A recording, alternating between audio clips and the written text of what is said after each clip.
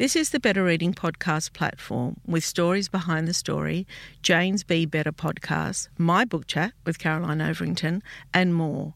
Looking for a particular podcast? Remember, you can always skip to it.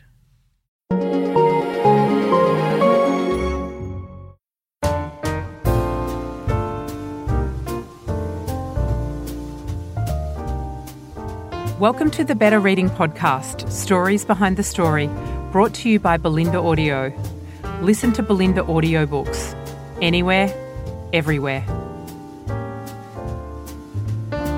Hi, this is Cheryl Arkle from the Better Reading Podcast, Stories Behind the Story. We talk to authors about how they came to tell us their story. Lizzie Pook, welcome to Better Reading. Thank you for having me. Isn't this amazing, this world at the moment? You're in London, I'm in San Francisco. We could be anywhere. We feel like we're in each other's lounge rooms. I know, the joys of technology, or the one silver lining to the pandemic, that we can just connect as easily as this. It's really nice. It is really nice. Lizzie is an award-winning journalist and travel writer who lives in London. She has travelled to far-flung corners of the world for her work. She was inspired to write her debut novel, Moonlight and the Pearler's Daughter, which is the book we're talking about today, after researching the pearl diving industry in northwestern Australia. The result is a fascinating historical novel set in Western Australia in 1886. Wow. Wow. How does a young English person write about Australia in 1886? Tell me how that came about. Good question. Well, this was one of those stories where the inspiration built over a few years and a few different trips out to Australia. I have spent quite a lot of time out in Australia. It's one of my favourite places to be and to travel around. But the main inspiration struck when I was in Broome in the northwest Kimberley region. Beautiful part of the world. Stunning. One of those places that really has to be seen to be believed.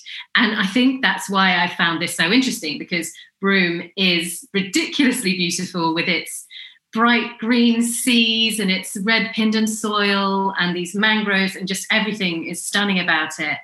But if you delve beneath the surface of this pearling history, because it's a town that was built on pearling, it's got some dark stories. It's certainly got some dark stories to tell. And it was when I just by chance we went to a place called Willie Creek Pearls in Broome and did their little sort of pearl tour. And there was a guy there telling us about all the suits and the diving. And it just fascinated me how dangerous and how brutal this industry was. You had men walking the seabed in heavy copper helmets, canvas suits, coming up against sharks, crocodiles, whales. Their air pipes could become entangled in whales and they'd sort of be dragged through the water until they drowned, or they would face diver's paralysis, something that we now know of as the bends. And I just thought this history is so fascinating. And it is, you said, how does an English woman come to write about this? Broome was one of those places. It was kind of like a gold rush town. People from all over the world descended on this tiny township in the pursuit of pearl shell. And so there were lots of British settlers and lots of British people in the pearling industry. But, ultimately it was a very brutal industry that was built on also forced Aboriginal labour and indentured labour as well. And that was a really hidden part of it that I certainly found fascinating. I think there can be a very romantic veneer to pearls and pearling in general. But ultimately, if you sort of pick away at that very shiny, beautiful surface, the truth beneath it is certainly not beautiful. But I was just, mesmerised by that. Yeah, I mean, it's interesting because, it's similar to the diamond industry as well. I mean, where you have large value items being taken, where we have to get them out of the ground or out of the sea or wherever, then you always seem to run into, corruption, slave labour, all sorts of things. There's always a human cost to the pursuit of these things that we see as sort of natural gems or things that are just sort of gifted up by the earth. No, they're not gifted up by the earth. People, they're built on this, their industries are built on sort of flesh and blood ultimately. It's interesting. I many, many years ago now, I went scuba diving for the first time and I was hopeless at it, as you can imagine.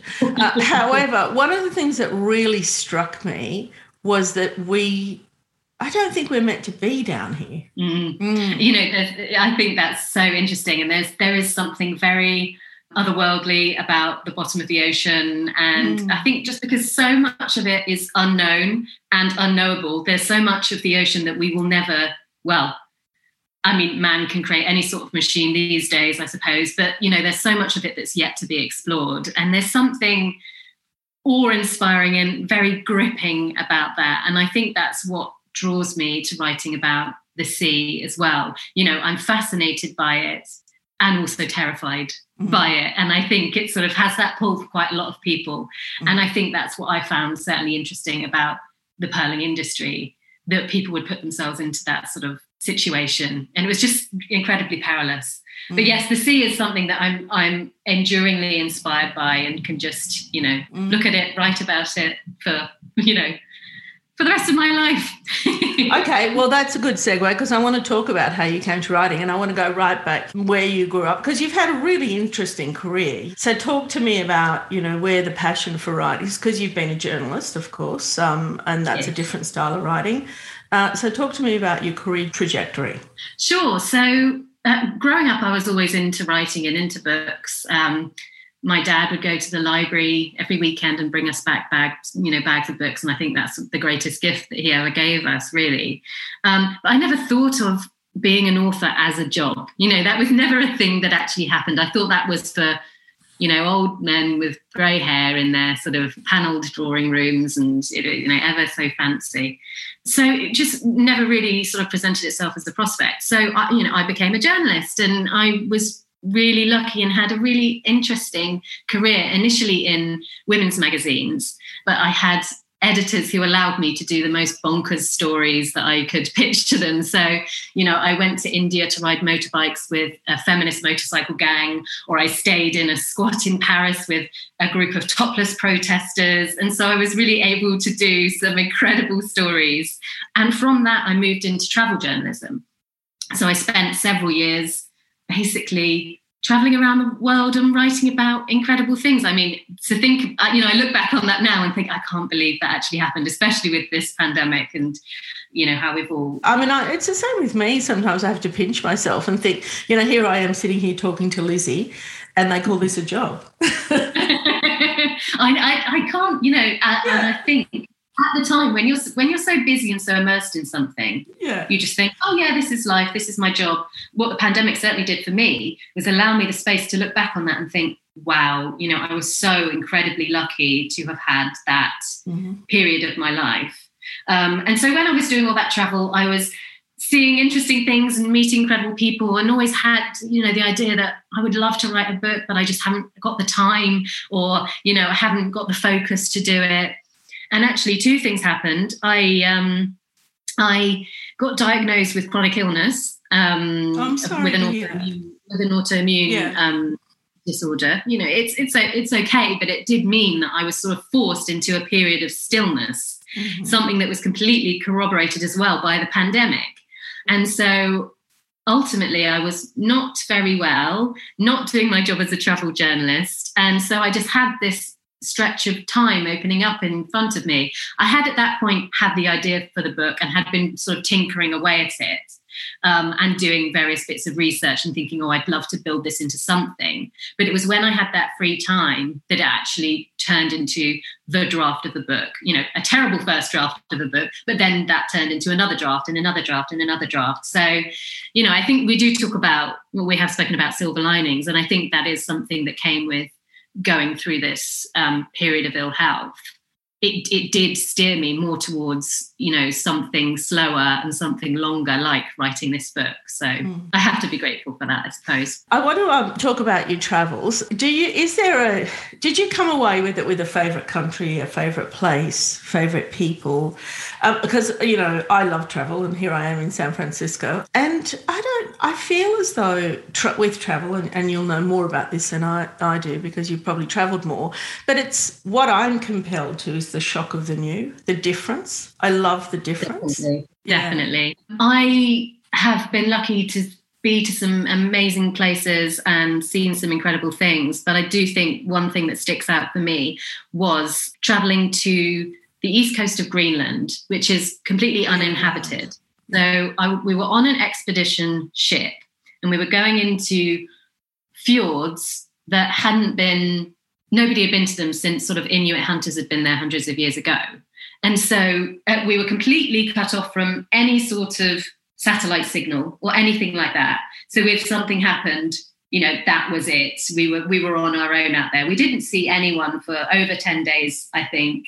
And I remember there was a very surreal occasion when we were on this boat going through this beautiful fjord, polar bears, just the most ridiculous thing, and seeing a plane going across the sort of vast expanse of sky and thinking, wow, that's the first sort of link back to the world that we've seen for, over 10 days. But with that, you're really, at the mercy of the people that you're with. And I think that's just what makes travel so special. It's the people that you're sort of thrown into these interesting and crazy experiences with. And that was such an incredible group. And I'll never forget that trip. It's really such a privilege, I think, travel, to be able to get around. It is. It's just the most privileged thing. Yeah.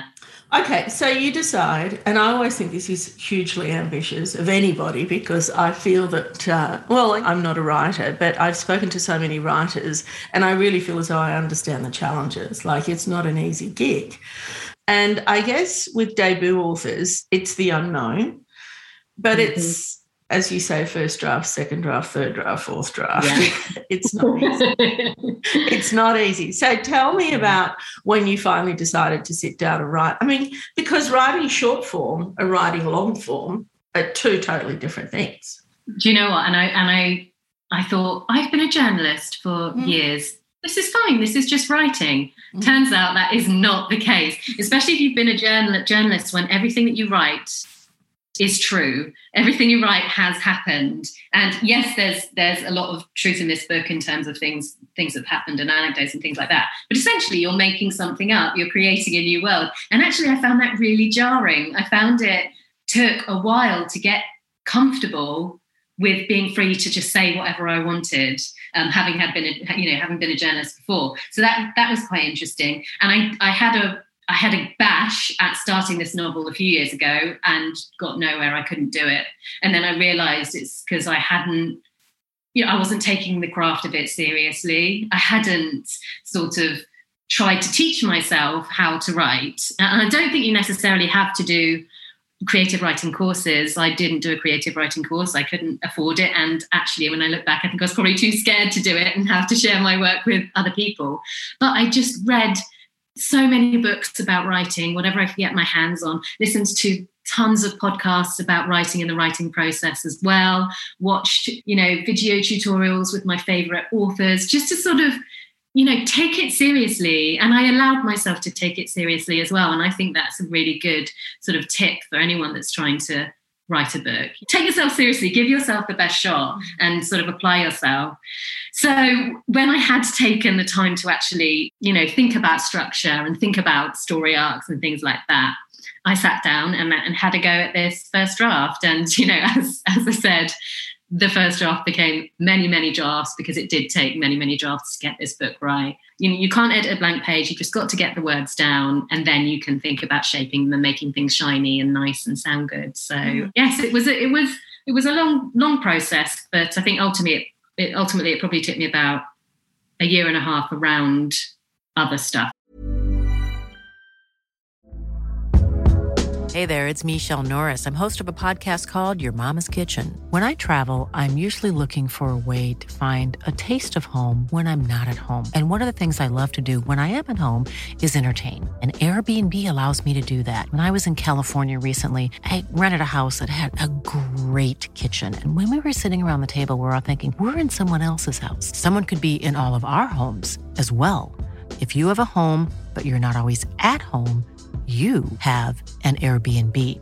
Your home might be worth more than you think. Find out how much at airbnb.com/host. This Mother's Day, celebrate the extraordinary women in your life with a heartfelt gift from Blue Nile. Whether it's for your mom, a mother figure, or yourself as a mom, find that perfect piece to express your love and appreciation. Explore Blue Nile's exquisite pearls and mesmerizing gemstones that she's sure to love. Enjoy fast shipping options like guaranteed free shipping and returns. Make this Mother's Day unforgettable with a piece from Blue Nile. Right now, get up to 50% off at BlueNile.com. That's BlueNile.com. Did you approach writing fiction as you approached being a journalist? Like, was it like a 9 to 5? Well, I guess your job wasn't that 9 to 5, but was it that you decided in the morning, okay, this is my work day? And I'm going to write for 5 hours, or I'm going to write 5,000 words, or tell me your approach. Yeah, so if I'm in the first draft stage, then I will set myself a word count every day. So that tends to be an achievable word count for me is 1,000 words. Mm-hmm. And, often if you set yourself something like that, you will surpass it and it becomes more manageable.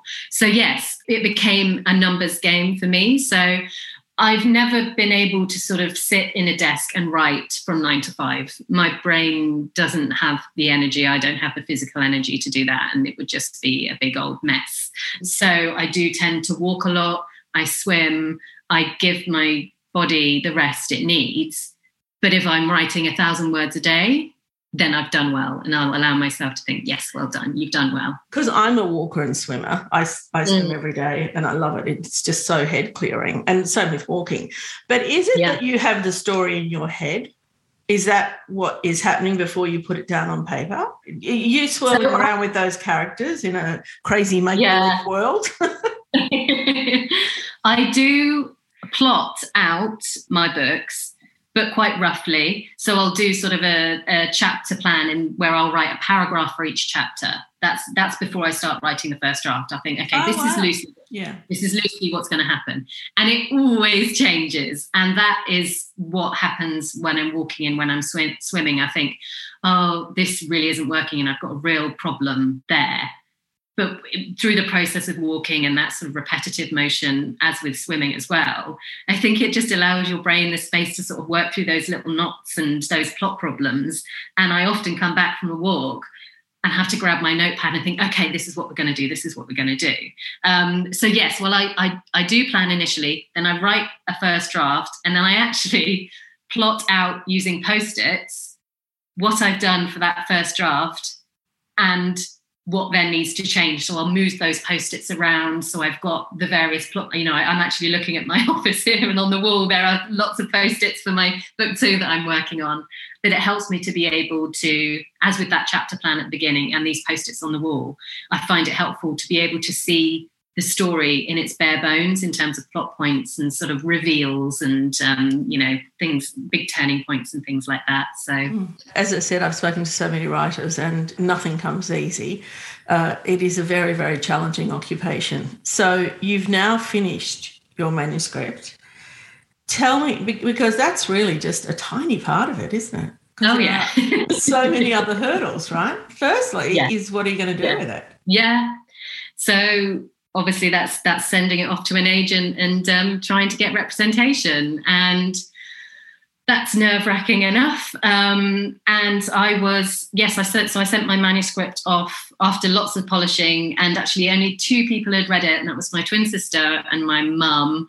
And they were both, I told them both to just be really critical about it. It wasn't helpful to anyone for them to say, oh, it's lovely, dear. And so, they did have some feedback and some points, and then so I edited like that. Sent it off to a few agents, and I was very lucky in that I did have a few agents come back and want to represent me in the book. And I eventually signed with my wonderful agent, Maddie.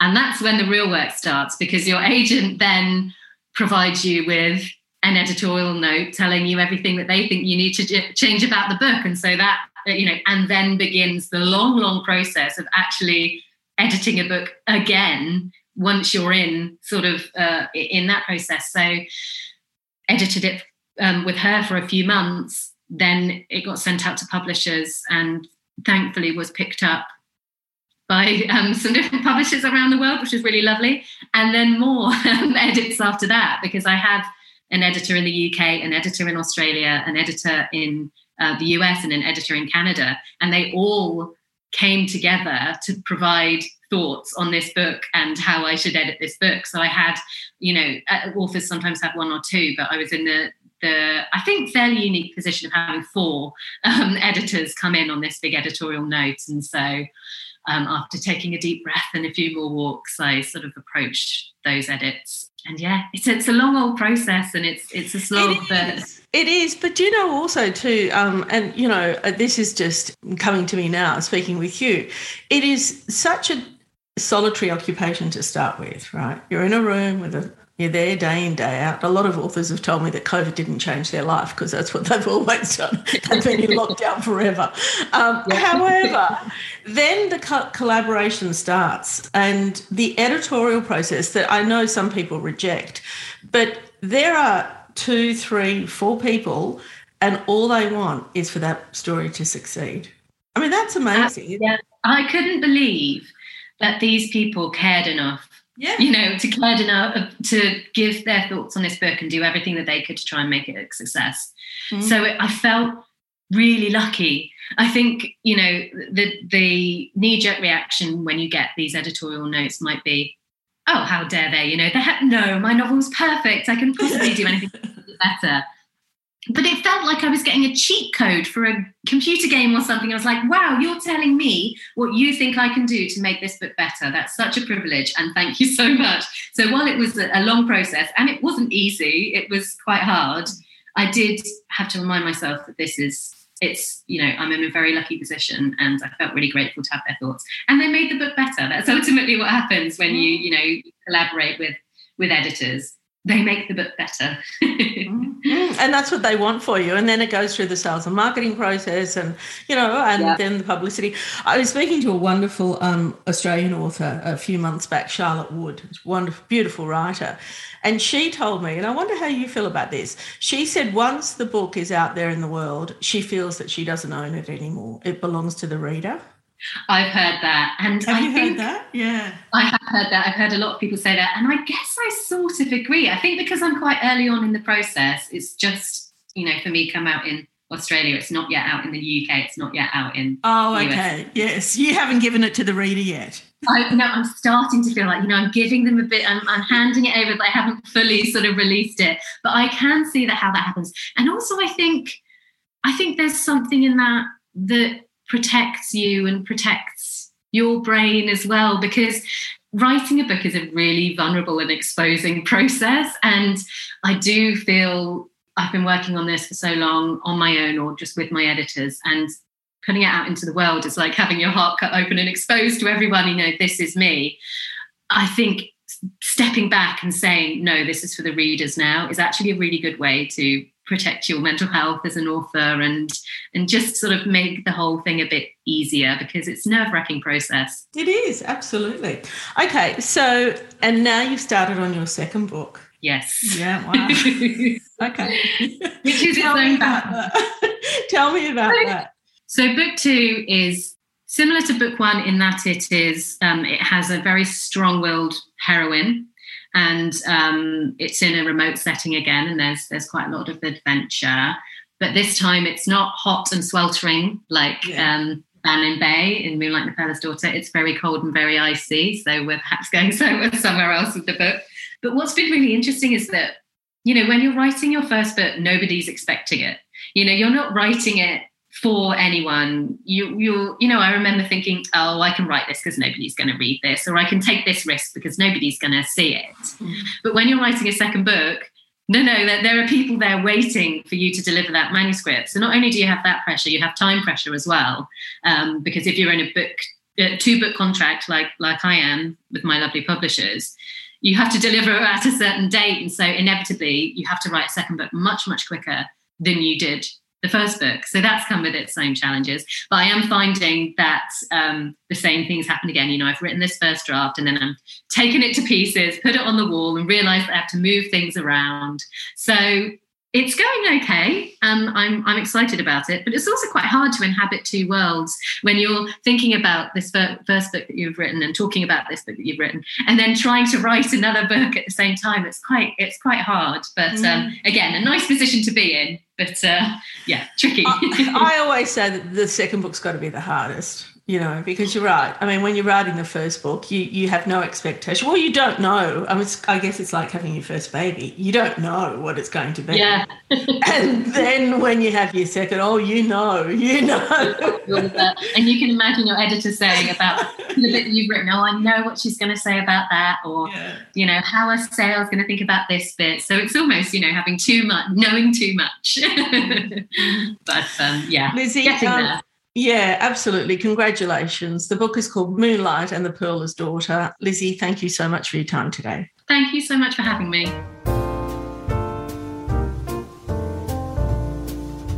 If you'd like more information about Better Reading, follow us on Facebook or visit betterreading.com.au. This podcast is proudly sponsored by Belinda Audio.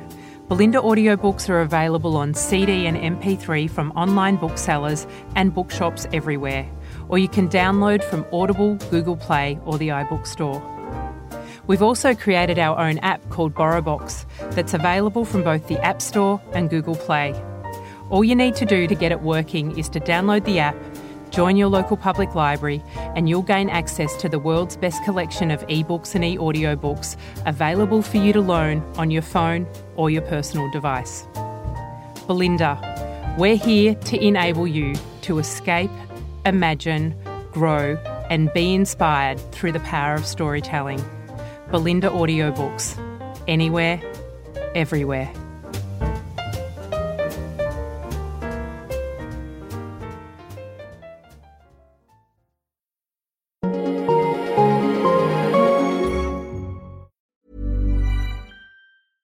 Want flexibility? Take yoga. Want flexibility with your health insurance? Check out United Healthcare Insurance Plans. Underwritten by Golden Rule Insurance Company, they offer flexible, budget-friendly medical, dental, and vision coverage that may be right for you. More at uh1.com. Planning for your next trip? Elevate your travel style with Quince. Quince has all the jet-setting essentials you'll want for your next getaway, like European linen, premium luggage options, buttery soft Italian leather bags, and so much more. And it's all priced at 50 to 80% less than similar brands. Plus, Quince only works with factories that use safe and ethical manufacturing practices. Pack your bags with high-quality essentials you'll be wearing for vacations to come with Quince. Go to quince.com/trip for free shipping and 365-day returns. Hi, I'm Daniel, founder of Pretty Litter. Cats and cat owners deserve better than any old-fashioned litter. That's why I teamed up with scientists and veterinarians to create Pretty Litter. Its innovative crystal formula has superior odor control and weighs up to 80% less than clay litter. Pretty Litter even monitors health by changing colors to help detect early signs of potential illness. It's the world's smartest kitty litter. Go to prettylitter.com and use code ACAST for 20% off your first order and a free cat toy. Terms and conditions apply. See site for details. If you enjoyed this podcast, leave us a review and check out the other podcasts on the Better Reading Network.